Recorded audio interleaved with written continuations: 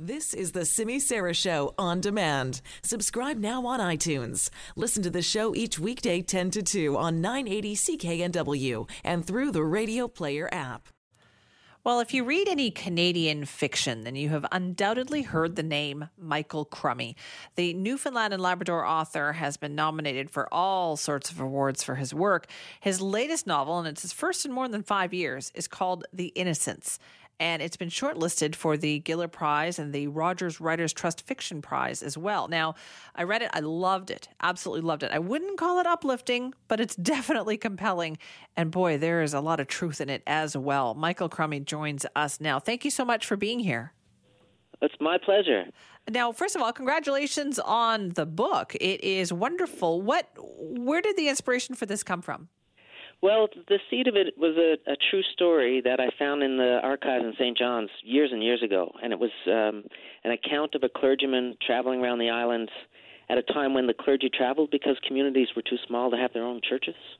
And he happened on a brother and sister orphaned and living alone in an isolated cove. And some people get upset with me for telling this next little bit of it because they think it's a bit of a spoiler. So if your listeners are worried about that, they can plug their ears for 10 seconds.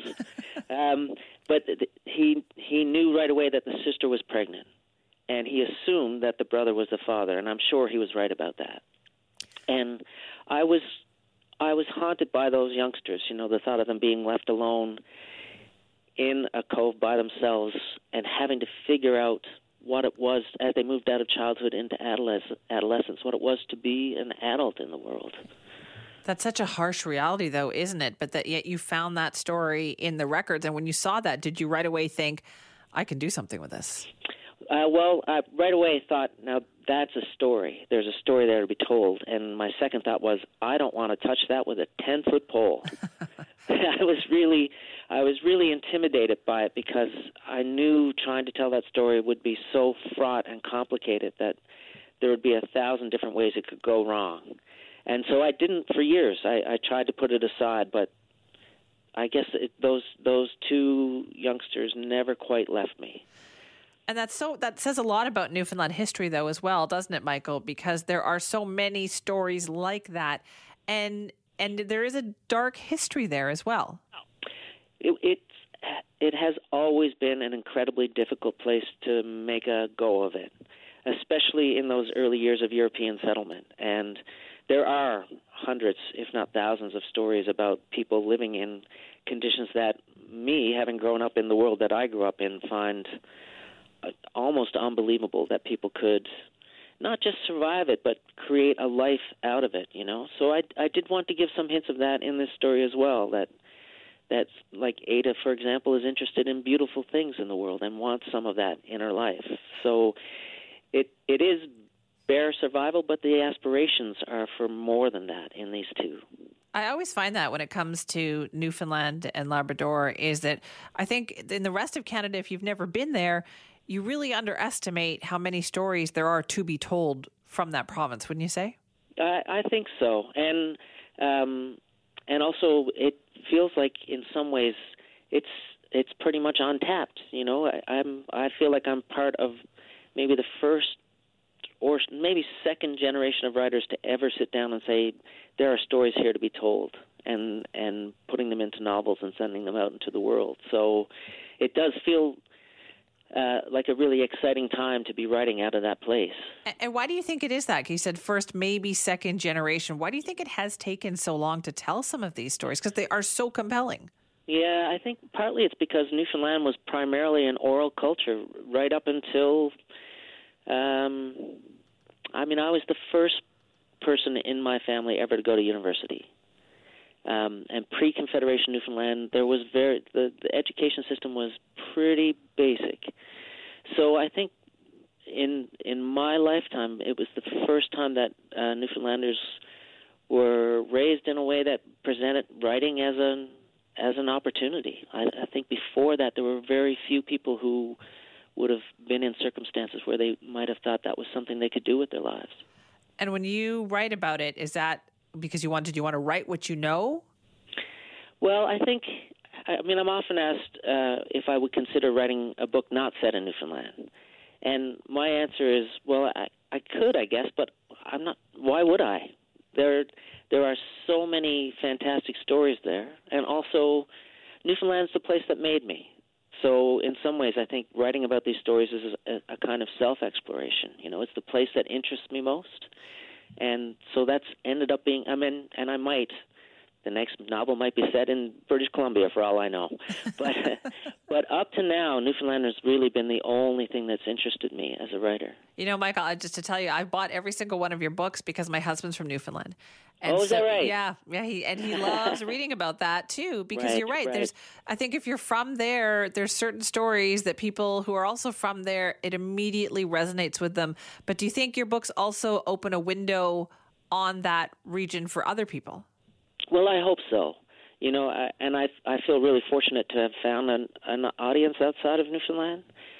And I also think, I hope this is true, and only readers will know, I guess, but I hope that as specific as the stories are to Newfoundland, and as much as Newfoundland is my subject, I also hope that part of the reason that the stories I end up writing about appeal to me is because I see something universal in them as well, So I think there's something, regardless if you're in British Columbia or Poland or England, that these stories will speak to for you.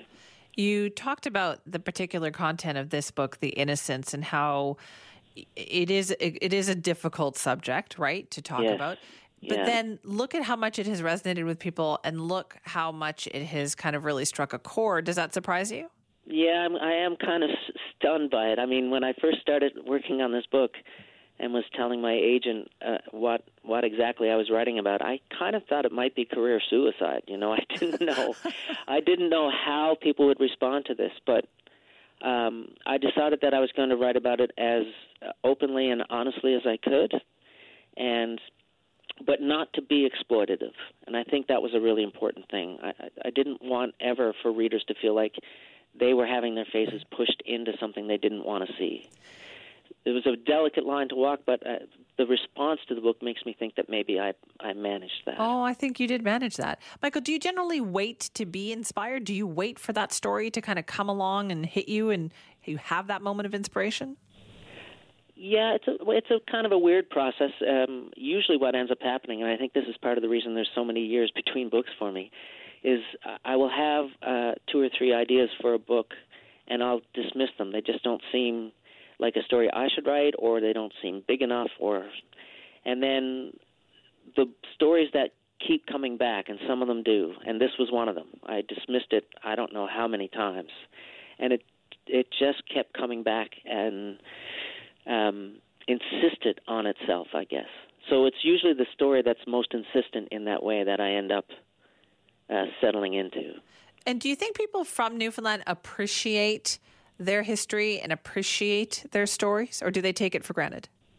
No, I don't know if I've ever been anywhere else where people are more invested in and more protective of their history than in Newfoundland, and which is a little bit frightening if you're a writer and taking some of those stories and putting them out there, because people will let you know if you mess it up.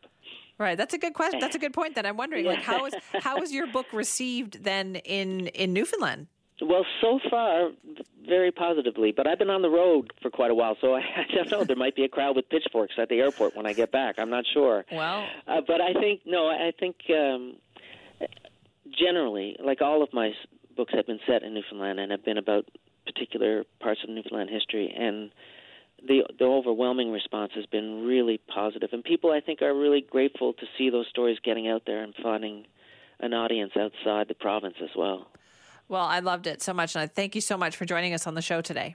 Yeah, no, I really appreciate you having me on. Anytime. That is Michael Crummy, an author. His latest book is called The Innocents. He also wrote a great book called River Thieves and so many others. He's also a playwright. But the book, The Innocents, has been now shortlisted for the Giller and the Rogers Writers Trust Fiction Prize as well. You should definitely check it out. And, it's interesting what Michael said there about people in Newfoundland and Labrador, that it being more of an oral culture. And so he's really the first, maybe the second generation to actually write those stories down. That is so true. I once had an experience there where we went to an archaeological site, and this would have been, 20 plus years ago. And they were doing this amazing dig, and they were digging up the foundations of a community that had been there in the 1600s. This was the colony of Avalon. In fact, the Mayflower is said to have stopped there to get supplies before continuing on, right, on its historic voyage. So they're digging it up, and the tour guide, and by the way, the tour was free. They weren't even charging people at this point, which I couldn't believe. They were telling us how they had actually dug up a well, and the well was the result that had been closed up. It had been started in the 1500s. So they had found this, 350-year-old well. And I said, how did you find it? And the tour guide said, oh, well, we'd heard stories that a child had died as a result of falling into a well. And, it was kind of over there. It took them 2 tries to find it on a 350-year-old well that had been covered up. And I said, well, why didn't you try looking for it sooner? And she looked at me and she said, well, we always knew it was there. Why would we bother? That is so typical of Newfoundland. So much history there. If you've never gone, I cannot recommend to you enough to definitely go and check it out.